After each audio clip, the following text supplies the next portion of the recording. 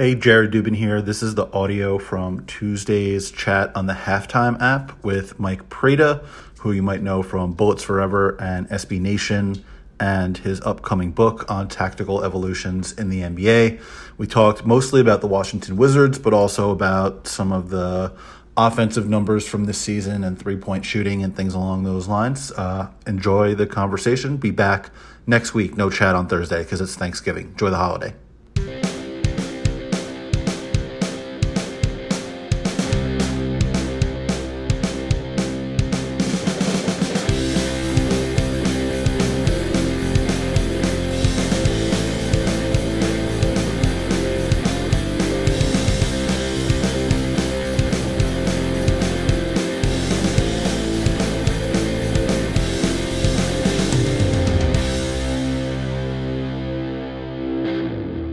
What's up? Hello. Can you hear me? Yeah, I can hear you. I was just giving a plug for your book.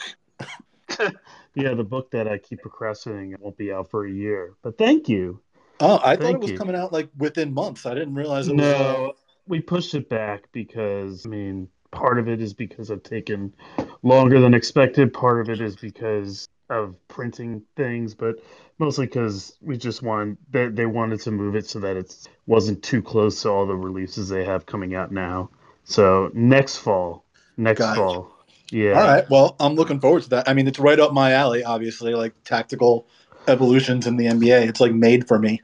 Yeah, I appreciate that. It's definitely evolved into something a pretty big scale thing. So I'm looking forward to people reading it. I feel like a lot of it may be not what people expect, and a lot of it may be what people expect, and it should be really cool. But yeah, the premise is like the just this era is so different than even all the eras before it. So it's sort of like almost like kind of rethinking like how the game works in a really big way.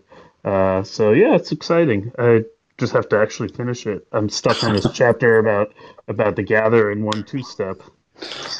Well, now that I saw you tweeting about that the other day with Aaron Holiday, and he had like the Yeah, yeah, and like there's a lot there. There's a lot there. for The sure. the process of like narrowing down exactly what is the most relevant stuff. Uh, that's the challenge. There's almost such an abundance of interesting material. But yes, that will be a chapter or a section or even more will be on the way players move. So there's a little teaser. Awesome. I'm looking forward to it. I think we can sort of spin off from the tactics too, because the one thing that I was sort of debating where I wanted to start with the Wizards, whether it was going to be with the Westbrook trade, but I think we have to start with the defense because they are 11 and 6, 19th in offense, fourth in defense, plus Yeah. 2.1 net rating is 10th in the NBA. What are they doing defensively that is different from what they were doing under Scott Brooks? And what do you think is what's working for them that's allowed them to get into the top five? Yeah, not what you expected, right? No, You know, not in at all. fact, in fact, I think the offense is like kind of a bit of a growing concern. So it is interesting. I think there are a couple things that are going on. I think they started with a more aggressive style scheme, where they were coming level to the ball a lot more. I think they really dug in physically. I think Wes Unseld Jr. has wanted to establish that. They've gone back to like at least when their centers are on the floor, they're often in a deeper drop now. But I think that initial sort of mindset and that initial sort of thing has really helped. And they've got better defensive players. I expected them to improve defensively, not to this degree, But you swap out Westbrook, you've brought in Caldwell Pope, who's a real dogged defender. You've brought in Dinwiddie, who's an upgrade on Westbrook defensively. You brought in Kuzma, who's proven to be a really good defender. And I just think that they have done a really good job of it's not their attention to detail on that end is really tremendous, really. Almost like kind of feels like they're almost spending too much time preaching their defense, but they do a really good job of switching effectively where they when they switch, they come down and scram really well. They they cut off the right angles. They have the positioning right. They get the details right there. They're allowing the right type of shots through a combination of kind of their dogged one-on-one defense and sort of the dropping of the centers. And just they help each other really well. And I think all those things, it all points to an attention to detail on every part of their defense that just wasn't there last year under Scott Brooks. And really, this is what Wes Unseld Jr. is known for. So that part is not a surprise. I think the results have been more than I expected, but I'm not terribly surprised that they got better defensively. Yeah, I mean, I definitely expected them to get better. Like, you bring in KCP, your perimeter defense is going to get better, and your on-ball defense is going to get better. You replace Westbrook, like you said, with Dinwiddie. That makes sense. You've got Kuzma, who's like a flexible front court guy, and his improvement on that end, I think, especially last year, was the big step for him from before, and he's continued that I think this year. But they're bringing even some of the guys they're bringing off the bench look good defensively. Like Abdia looks terrific defensively to me. The times that I've watched the Wizards, he had a couple of plays last night against Gordon Hayward where he's like staying down on Gordon Hayward pump fakes that usually draw a bite, and he's just like, nope, not having it. Like I think he's been quite good on that end. And then Holiday and Neto come off the bench and they just work really hard.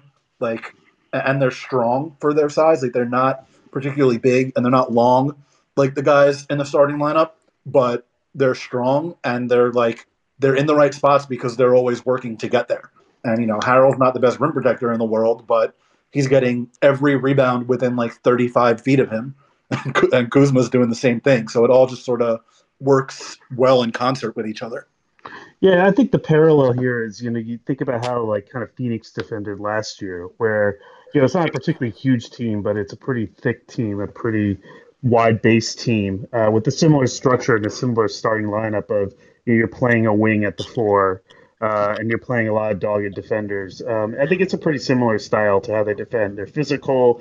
They don't allow a lot on these drives. I think in Denny's case, he's improved defensively. I also think that the the league allowing more physicality on drives has helped him. He got called for a ton of, touch fouls, kind of silly fouls as a rookie that he's not getting those calls anymore. But I think you think about how Phoenix really made such a big jump defensively last year. I think it's a very similar structure. And again, the one thing that Weston Hill does really well and was always been known for in Denver is he'll take what pieces he has and he'll maximize that from a defensive standpoint. He won't put players in a position that they cannot handle. And so what's really impressive to me about all these the way they're defending is just the way the players help each other. So they'll notice when someone is in the wrong spot and needs to be kicked out. Harrell will know when to switch. I think they've tapped a little bit into Harrell's switch ability that in ways that other kind of teams haven't. Though if they have to switch a wing or Kuzma matchup, a 1-4 screen, they're really good at kind of getting the timing right on when to scram the guard out of there. And I think they have a really good, and I certainly were doing a lot of this in the preseason. They've got a really good sense of how the low man rotation works, whether with everyone on the roster. It's interesting looking at Bradley Beal's offensive numbers. He's having a really rough season, but I think he's playing a lot harder defensively. And I think that's kind of been the big difference with this team. Yeah, I mean, look, it would be hard to not play harder defensively than Beal was the last couple of years, but Mm-hmm. I do think some of it is just the roster, like the way they put it together. They all have to be working in concert with each other. It's not just like the Brad Beal show on offense, and then everybody else does the defense for him. Like they've got guys that are moving around on both ends of the floor. It's like a very active team, I think, and somewhat similar to the Suns, like you said, where they have basically wing playing at the four, and I think the physicality has helped Kuzma too. Like him, KCP, Abdia, they can be up in guys more, and that was, like you said, what helped guys like Mikal Bridges and Cam Johnson and Jay Crowder last year. I think it's a good comparison. Yeah, just the attention to detail is really remarkable. I think, and just again, like how do you position your body on these sorts of switches? How do you drop back when you are switching so that you're cutting off the angle of a potential drive rather than kind of coming up to the guard, the switcher, and then letting them drive by you? I think that's really impressive. It's almost reached the point to me again, like where I look at the attention to detail they're showing defensively, and my conclusion watching them and watching the offense is like, you've almost over focused on that. I feel like the offense could use a little bit more attention because I think it's been kind of stagnant in times that are in recent times, and I'd like to see a little bit more dynamism that I think they did show at the beginning of the season, but have sort of slowed, not shown as much recently. That's where I was going to go next, like because you mentioned that it might be getting to be a bit of a problem, and like I think this is a team that's more talented than the 19th best offense in the league. It's just guys are just really not shooting well for the most part. I'm curious what you think the biggest issue for them offensively is.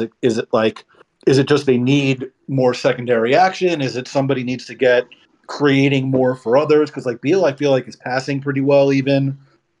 Their shot distribution is not like they're not taking a ton of threes. I think they're 22nd in 3-point rate now that I'm looking.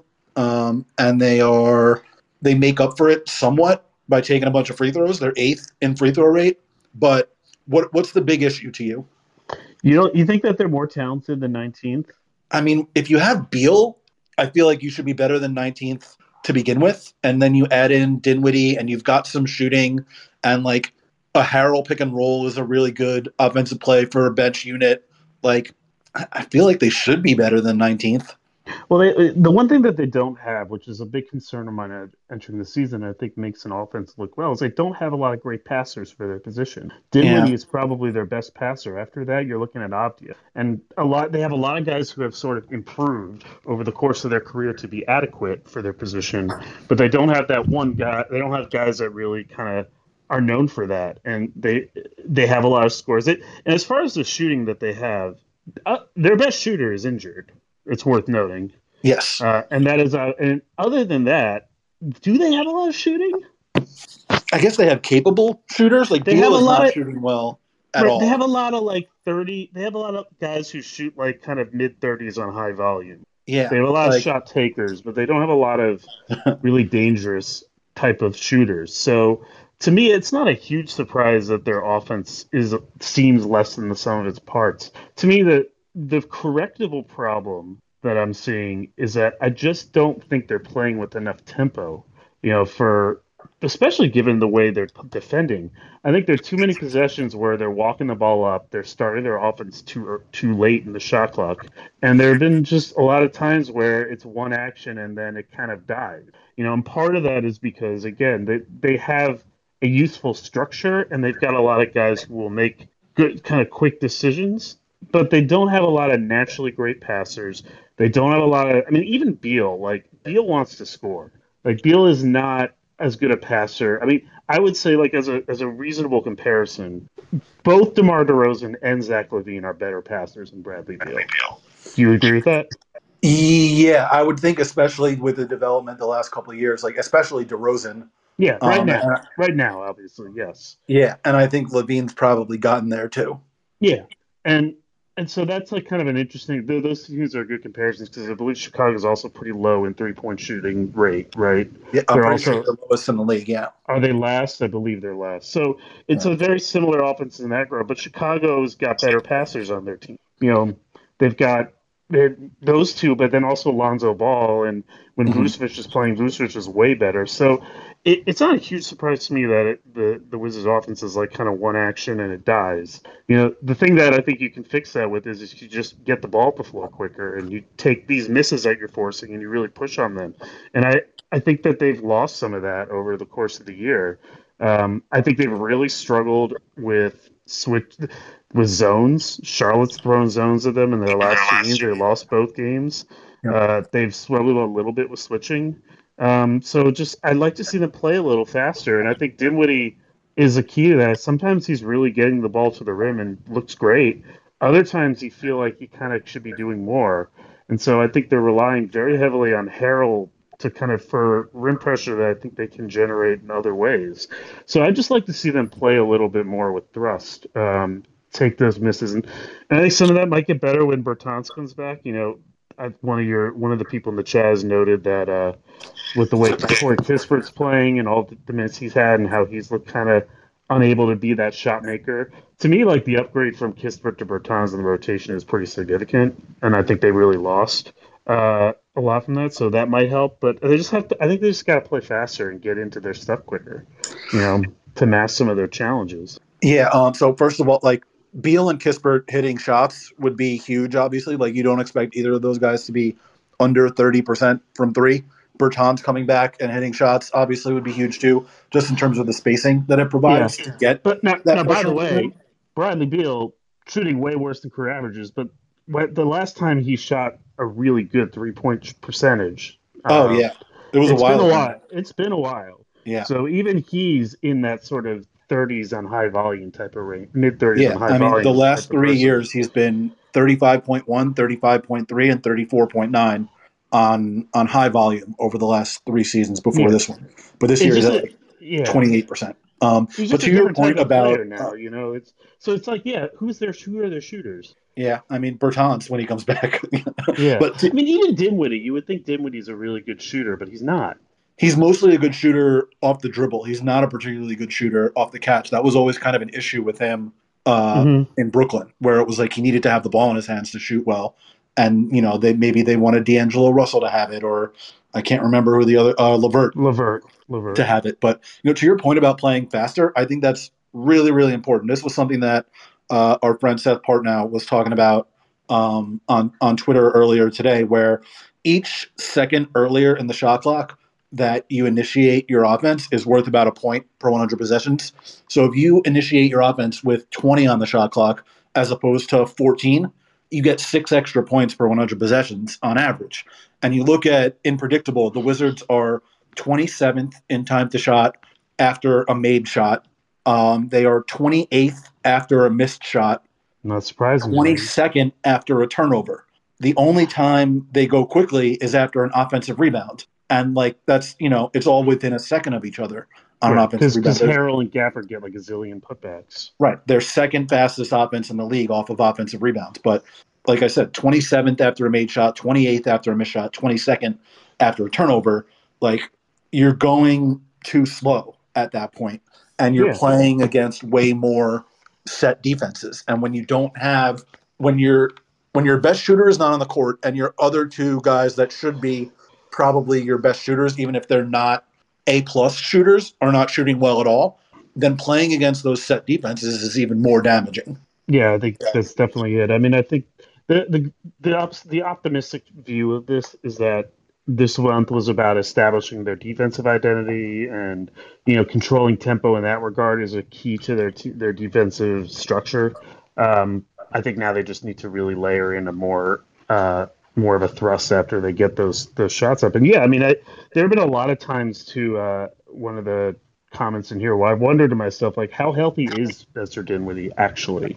He's missed a couple games due to injury management, and I don't think I've really seen that. Like when he's got a lot of good going for him. Like he's a really crafty player. He does a great job getting the bigs involved on lobs. He's a better passer than I expected.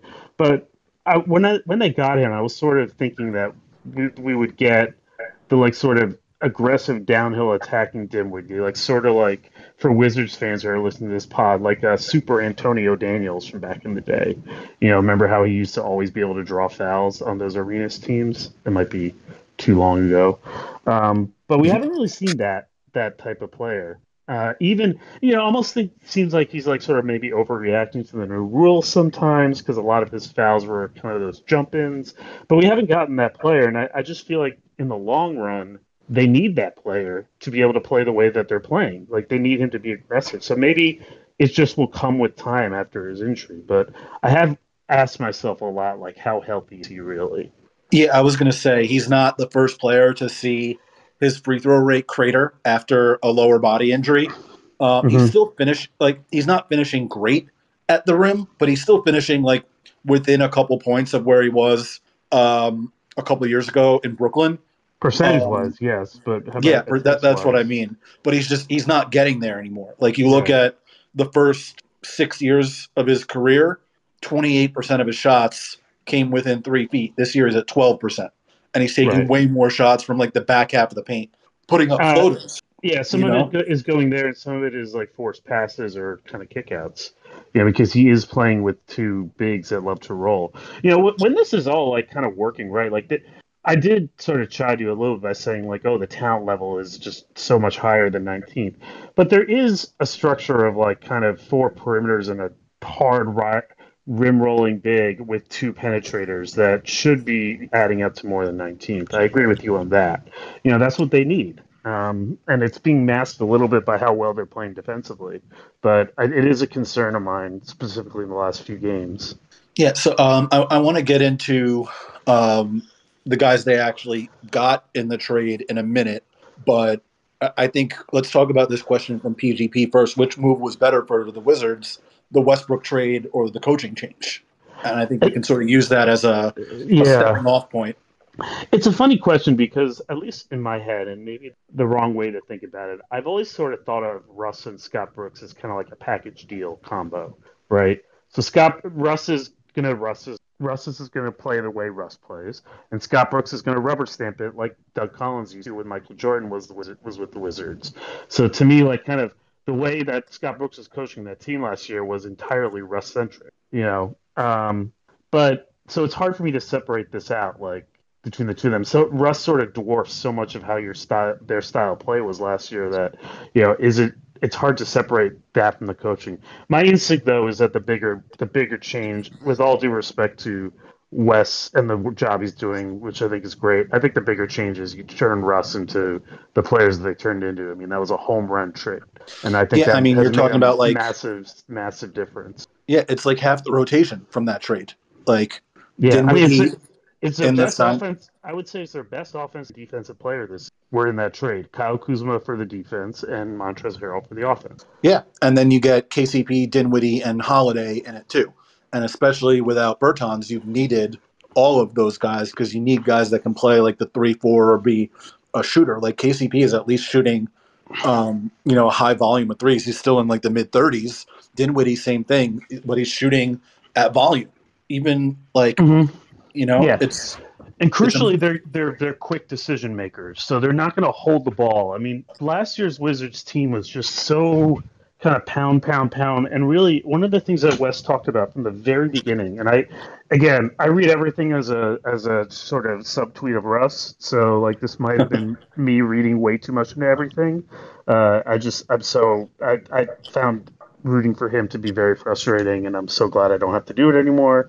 And I'm not surprised that he's had trouble with the Lakers, and I should stop. But I remember when Wes first got here, he was talking about how sometimes the key to improving your defense is to have a better offense and to not get caught with like sort of these rush shots that screw up your floor balance.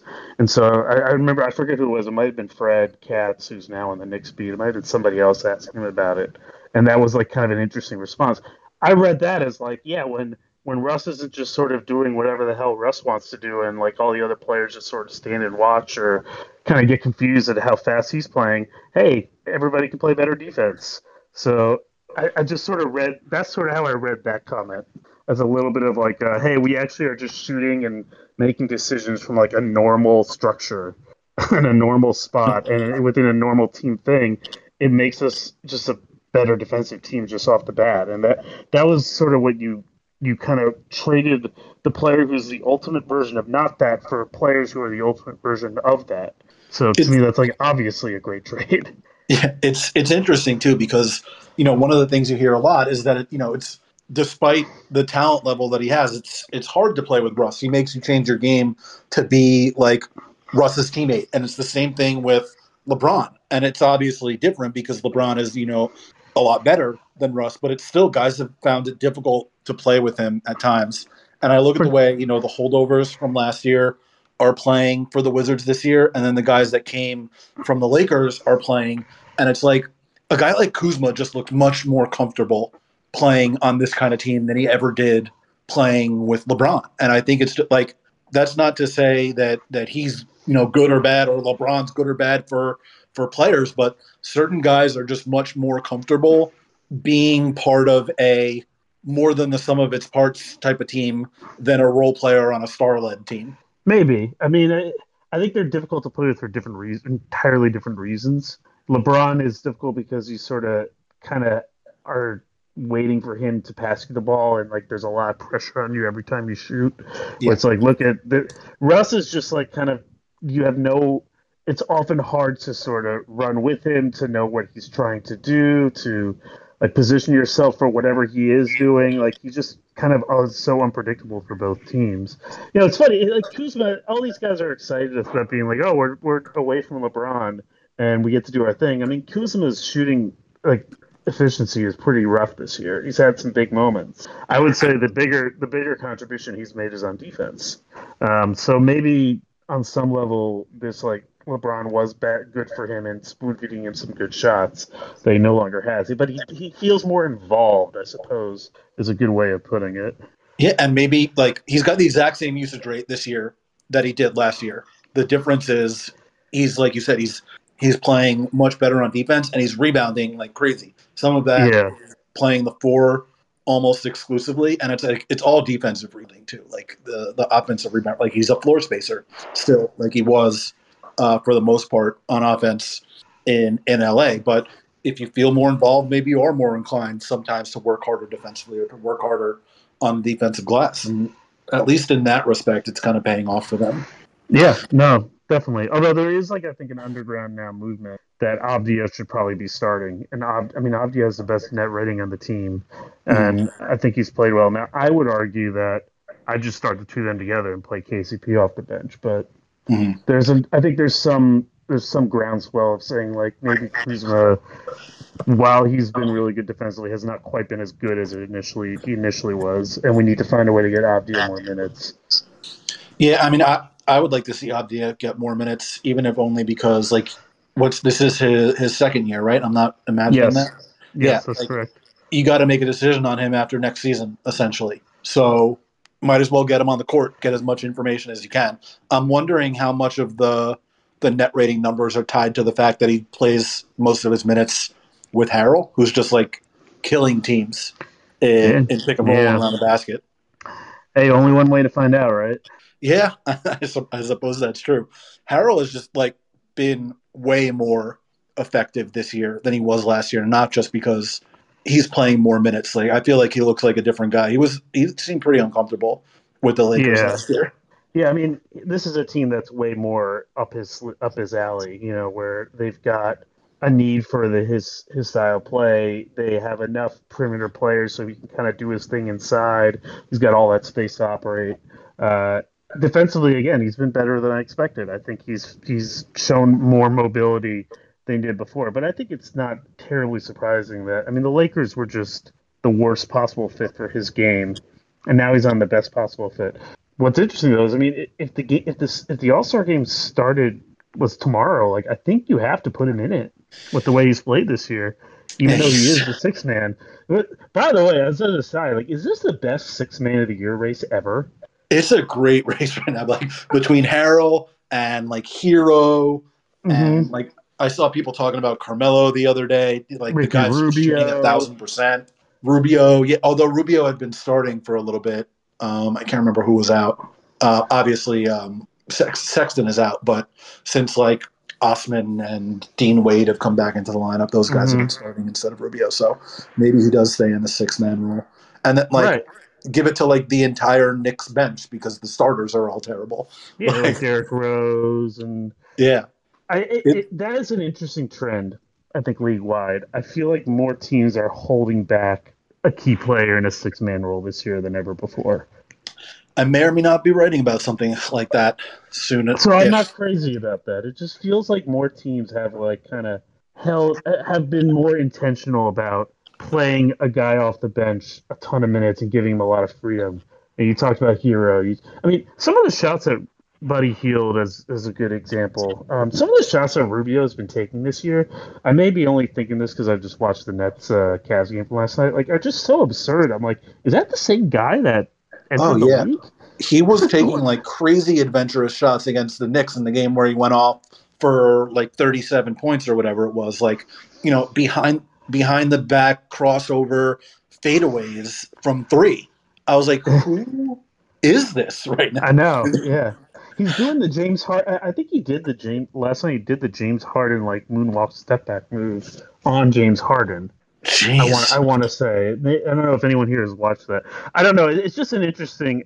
Back to the Wizards and Harold. Like, I just at this point, I think he's got to be in the All Star game with the He's way he's been really playing. good, man. I think the passing too, as like a short roller, has been better this year than it was last year. Like that was just not really available to him a lot of the time last season. Yeah, It was who's like, he passing in the short roll to with while playing with a bunch of non-shooters? right, that's exactly where I was going to go. Like their whole thing was like, we're going to get Schroeder and Harrell to be like the Lou Williams and Harrell pick and roll combination off our bench, but they forgot that Lou and Harrell played with shooters around them, and that was what made it so dangerous. Yeah, absolutely. So I mean, I'm not surprised that he's playing well. He's playing better than I thought. They probably need him a little more than I'm comfortable with, but that's a problem for another day.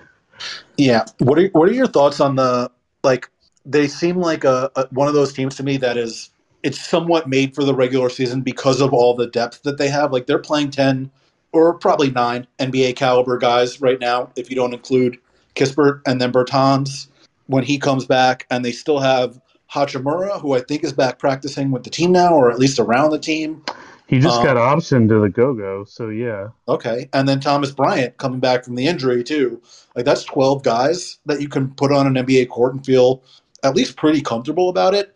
That's so valuable in the regular season, especially obviously with COVID and guys in and out of the lineup and things like that. And on a team where, guys have a bunch of injury issues, like Bertan's been out for whatever it is, 8, 9 games at this point. So to have, more guys that you can put on the court, like, not putting bad players on the court is really valuable during the regular season. And it feels like that will help them be better than I expected them to be. Yeah, I think you're probably right about that. Why people didn't see that at the start of the season, I'm a little confused by, but that's a whole separate conversation. Yeah, I mean, I had them probably as I think I had them in like ninth or 10th in the East, so a play-in Hmm. team. I don't know that I expect them to be fourth or whatever they are right now. I don't think Um, they're good. Yeah, I hear you on that. And I'm just maybe I would have picked them to finish higher after seeing the preseason, but got too chicken to put that thought out there. So I just instead alluded to how I liked their mix, and then didn't actually place them anywhere. yeah, what But are that's they? I that. mean, I guess they're tied for fifth in the East in point differential with the Sixers. So like, Hmm. it's not like it's unsupported. And again, they're playing without three guys that should be rotation players. I'm definitely curious to see what happens at center once Thomas Bryant comes back, because he's like a legit good offensive center who is not great on defense, but he's not a complete disaster. And they have two guys that are pretty good offensively, just like Gafford with his rebounding and rolling, and then obviously everything that Harrell does. So I'm curious to see how they work a 3-man rotation as opposed to two guys. I would imagine one of them is just gonna kind of get cut out. You would think, and it is a good question. It's also a good question because they just gave Gafford an extension to start the year that I believe was for, if not about the same amount that Bryant's contract was, about a little bit more. There's no question that I think skill set wise, Gafford and Bryant are very different. Mm-hmm. But the part of the problem is that, I mean, right now, like Harrell, understandably, is closing games for them, and part of the appeal of Harrell is that you don't play him with other guys who can muck up the floor. I don't know what they're going to do with Thomas Bryant. I also don't know how healthy he'll be coming off the torn ACL. You know, what can be reasonably expected. I don't know if there's really any room to put him at the four, but sometimes these problems have a way of working themselves out. So it's better to have this situation. This applies to Rui. I know I saw a question about like what happens when Rui comes back. That one's a little bit trickier, I think, just because I don't know exactly how his style fits in to what they're doing. Plus, you have no idea really what his state of mind is. And he's another guy who's like he'll take some shots at volume on occasion. Last year he was more aggressive, I think, on that end than he was in the previous year. But he's not going to shoot a great percentage. Like I'm looking at it now. Last year, 33% on 2.4 attempts per game, and that was up from 29 on 1.8 attempts the year before. So it's not like he was taking a ton more of those shots, like half a three per 36 minutes and on not great percentage. So it's another one of those guys where, yeah, he'll shoot them, but he's probably not going to make them, and he's not going to take that many of them anyway. And it's adding to, like you said, a bunch of guys uh, with that sort of profile already. Plus, the question you always wonder with him is, can he play in a more fast moving style? And for all the talk about his thing, he's also someone who takes a while to get to where he needs to go with to the basket. And does that work?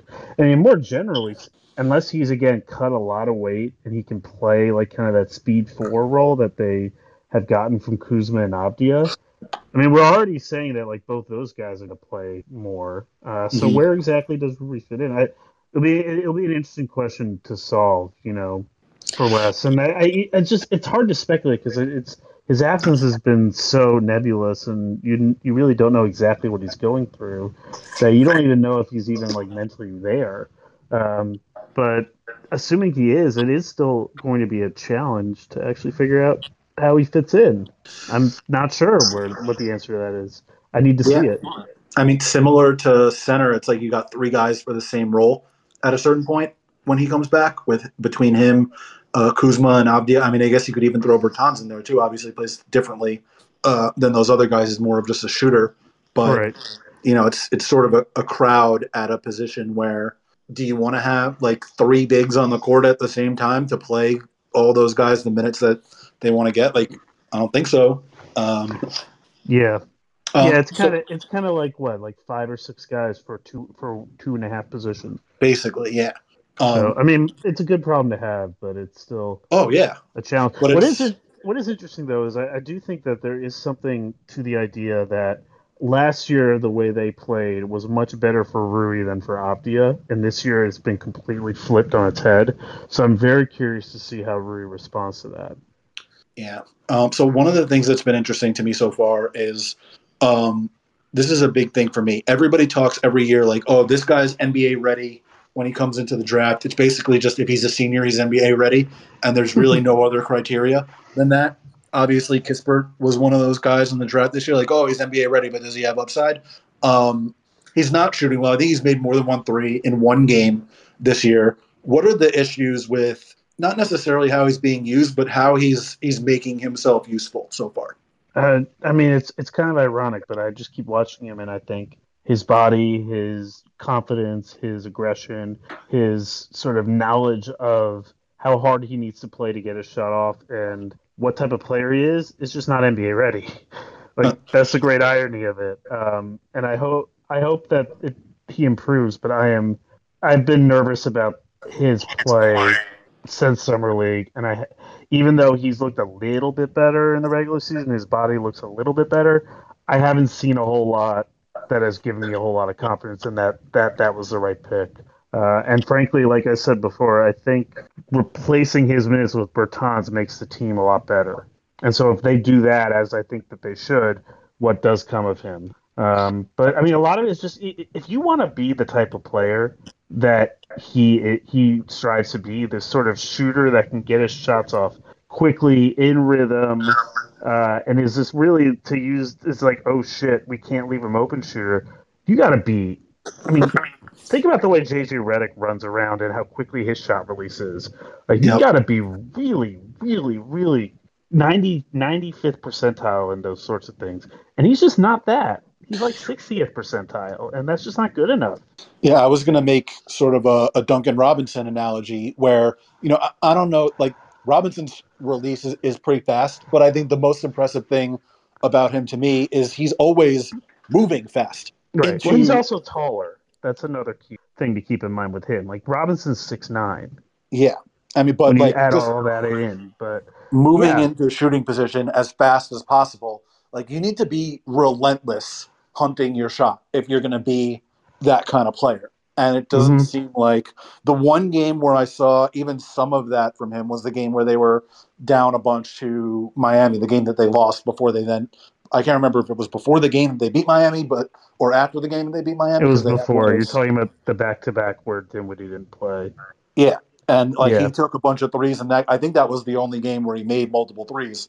And it was like you saw a little bit of that from him, just in terms of like really looking for a shot in the minutes that he was on the court. But like I said, you have to be like completely relentless to play that role, and it's like it's as much of a mindset as it is a physical skill set. And that was the big thing that the Heat talked about with Robinson, where they would like get on him for not taking a shot when he had even a sliver of space, and he had to like go down to the G League to work on it and turn himself into like a relentless gun. And not like Gunner has a certain connotation, but when you're in that role, that's what you need to be. Yeah, I mean, especially, I think it's harder than it looks for these types of players when your job is a shooter. Like you're in there to be a accurate shooter, and because everybody knows that, you're gonna have to shoot a lot. And when you shoot a lot, you're gonna have to shoot a lot of shots that are quick, that you are less likely to make than you would be if you were open. But you need Mhm. to kind of be okay with taking them and missing them because there's like sort of this is actually like, I mean, a huge underlying theory of this modern style of play that got flipped on his head, starting with the way the Suns played, really going to Steph Curry, is the threat. There is like a value in just a recklessness of shooting that just warps. Not only is it sort of a sense, like a kind of a analytically smart thing to do, or even just sort of a like kind of, well, yeah, when you can shoot from far away, it brings the defense out. It is also a chaos driver, you know, in a way that the Warriors in particular, and I think a lot of other teams have learned this. If you show the enemy that you're capable of like basically anything, like you're capable of taking these like totally audacious shots, it just unnerves them. And I think that's something that now that's a hard thing to for players to get into the mindset of. It seems so simple because some of the best players are able to do it. But I mean, Bertans is a really good example. Like if you look at Bertans' shooting percentages, I mean, last year he was really bad. He had one year he was amazing. The thing that gives him gravity is just that he takes some ridiculous shots. It's less that he makes them all the time, but just that he's willing. He has this like kind of super neon green light, and that just again that there's a lot of value in showing that chaotic nature, and it's just but to be able to do that, you've got to be willing to miss. And I just don't see that in Corey Kispert. He's passing when there's a defender that's running out at him. He's like kind of trying to drive by, and that's just not his game. And Yeah, take the I, sidestep. Like it's there for a reason. or just fuck it, like take it, and get your shot blocked. Who cares? Yeah, I mean, I think that this is the difference too. Like between a guy who's a good shooter and gets treated like a good shooter, where you have to close out hard on him, make sure you don't help too far away, and then a guy who you have to completely warp your defensive principles to account for him, like like a Yeah, Robinson or a Redick or a Steph. Like obviously right. nobody's on Steph's level, but like Seth, even like it's. I mean, I even feel like Seth. recklessness is a good word. Yeah, even Seth. I mean, that's sort of I think what's held him back until this year is that he's too reluctant. Seth, not Steph. But yeah, no. I mean, I think that's a huge factor. And look, you have to work yourself into a position where you can do that. Your body, your positioning, your lack of confidence, your mechanics, most of all. Where you've got to be able to get your shot off really fast. And I mean, that's a huge element of the modern game right there. Is the 3-point line for so long was like this, like you're only allowed to shoot it if you're able to make it, like there's a right that's bestowed on you. Well, you actually kind of have to flip that inside out. You've got to show a level of audacity that it just scrambles the heads of that's why like kind of Lillard and Trey Young take like 35 footers even though they're not that good at them, is because they just want to show the defense like, hey, we're willing to do this. Like if you're gonna let me, like you have to prove that you have to present the threat for it to be a threat. You know what I mean? Yeah, oh, for sure. And like there it's not like there are guys that get treated like shooters that aren't shooters, Like nobody sees like, oh, that's a 26% shooter over there, but we have to go out and meet him. But there are guys that are shooters but don't get treated that way because they just don't shoot. Like nobody guards PJ Tucker even if he's in the corner because he's just not going to shoot often enough. And if you Yeah. get like a moderate closeout on him, he's not Well, shooting. well, now, funnily enough, I think if PJ Tucker has developed a little bit of like a kind of short roll game to account for this. Yeah. But yeah, no, I mean the most overrated. I think there are a lot of overrated stats in the modern NBA. To me, one of the most underrated, overrated stats in the modern NBA is 3-point percentage on all levels. It tells How you so, like very. what do you mean by underrated, overrated? It is underrated in how overrated, how useless it is. Oh, okay. All right. I think that's interesting. I feel like you got to weight it for uh for volume. So Like here's the thing about that. And this is a key part. Again, I'm like kind of giving away a part. This part of the book I've already read. But if you look at, I don't remember the exact number it was, but something like half the league last in 2000. Maybe I should pull up the section to find the exact numbers.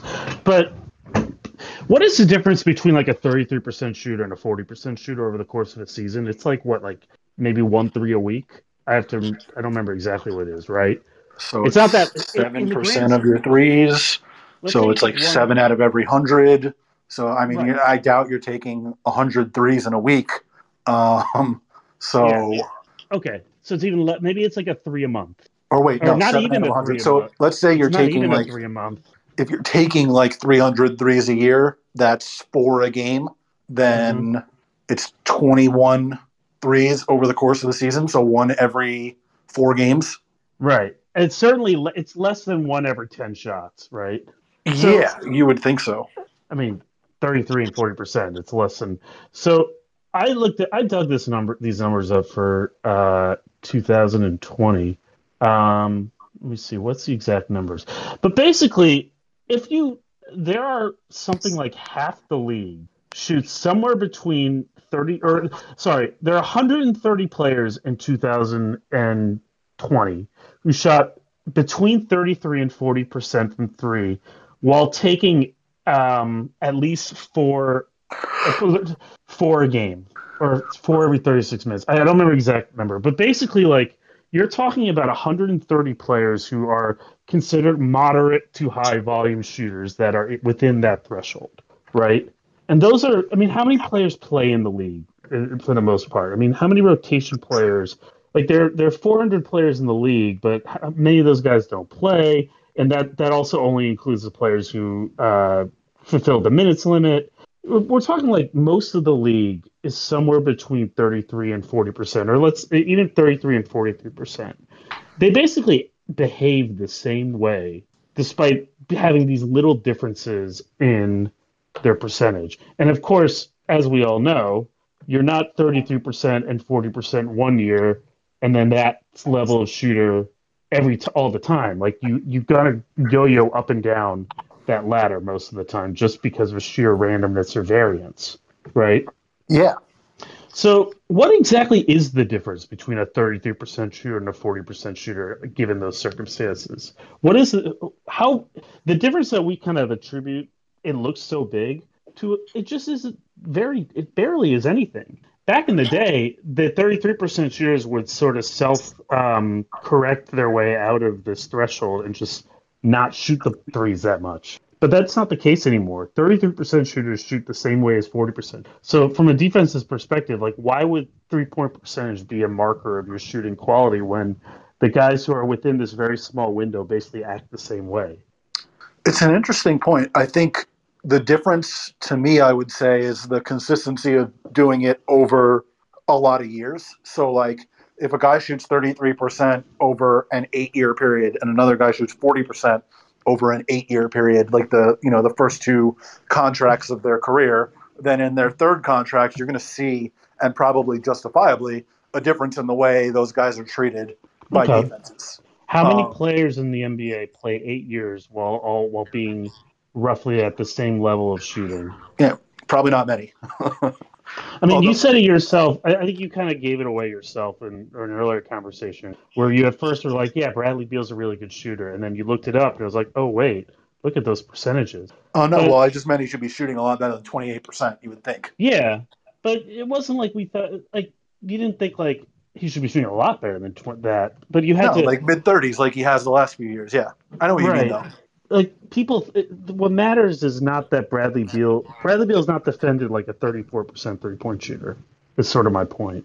Oh, of course. Yeah, And no, I get what you mean. he doesn't act like one. He doesn't shoot like one. So more players who are in that 33, like low to mid 30s threshold, like the Wizards are really an example. Like they're taught to act like 43% shooters of yesteryear. So to me, like the value of just isolating your 3 point percentage, like is just not that high. Like, okay, what's the difference between a guy who's like about a 40% shooter over the while shooting eight threes and per 36 minutes and 36%? Like the relative difference isn't that high. I wonder if percentages will actually go up with guys being encouraged to just take them anyway. Like they I think might it's be kind of passing up. that's kind of already happened. Um, Although I believe I know last year was a high in 3-point percentage. I mean, just think about like just the moral panic over offensive quality, right? I yeah, mean, essentially the difference is basically that last year they shot 36% and this year they're shooting 34%. yeah, and I think foul rate is like 2% lower too. So Yeah, obviously that takes away some 3 points. yeah. But So like it's there's also been something turnover happening. rates have been going down for years, and if that ever ticks up again, all of a sudden that affects offense at a similar sort of level. Right. Now, it's not entirely just shooting. Like you said, like there's clearly something going on, but I don't think any of whatever is going on applies to the meta level of how scary a threat is this shooter. Mm-hmm. Well, So it's to also like me, it the just the the NBA is not percentages. the only league where offense is down this year. Like the NFL scoring is down this year too. So some of it, I would Is it imagine, really? yeah. What do you think about that? I don't follow football. That's interesting. I didn't know I mean, that. I think at least some of it has to do with crowds. Like, just Okay. affects games differently. Like you can't hear the play call type of thing. Can't hear the play calls, depth perception, things like that. Like, being able to like not being able to audible on the road anymore as easily as you could last year, or Right. not being able to hear the offense's play calls as well as you could last year and adjust your defensive calls. Both of those Yeah. things. Wasn't there a theory in the bubble that refs were calling the game tighter because every single like infraction stood out more because there was less noise around it? There was a theory on that. Fouls were up slightly, but that's normal for the playoffs. Like I wrote about a big thing about the Okay. refs in the bubble, and like especially about the increase in challenges, or not in challenge in replay reviews. And the reviews were it was basically all challenge based. Like coaches were just challenging like crazy. I was Yeah. like everybody was complaining about the reviews during the bubble, and it was all because of the coaches, not the refs. Yeah. Well, this also sticks with this is also tracks with like another theory I have about this season, which is that the moral panic about the increased physicality that's been allowed is massively overblown. Maybe not massively, it's overblown. No, I would It's I would agree with you that the moral panic is overblown. I do think that there are some pretty obvious calls going uncalled pretty often, and it's somewhat annoying when you're watching a game and you're like, "All right, come on." Like I get that you want to let more stuff go, but this is ridiculous. That's a foul. It's also like it's not like guys are getting maimed out there, Like I'm a right. very simple guy about the refs. I think that if it's a foul, they should call it no matter what, no matter when, and if it's not, they shouldn't. That's sort of my only opinion about them, other than like I don't care if you think your team got jobbed by the refs because Hmm. every fans team thinks that, and there's no way that they're actually biased against your team. That's just not a thing.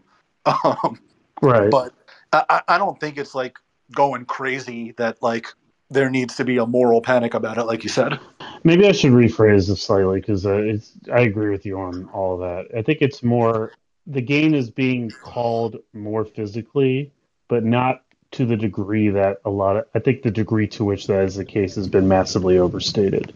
I That think. I definitely agree. Like it's not like they're playing like the '90s out there, Right. Like And I also think that the degree to which some of the struggles of guys like Harden and Lillard and frankly Beal, if we're going to kind of go back on topic here, I don't think that the rule changes are playing as big a role in that as people think. I think especially in Harden's case, there's also the fact that he's coming off a hamstring injury. So if you watch, he can't explode off that right. Was it the right or the left? Whichever one it was, you watch him drive. He cannot explode through defenders the same way he used to. That's not a rule change thing. That's a he's injured thing. And I think that has happened. And I think defenders have frankly, and this is a another chapter in the book that I still have to write.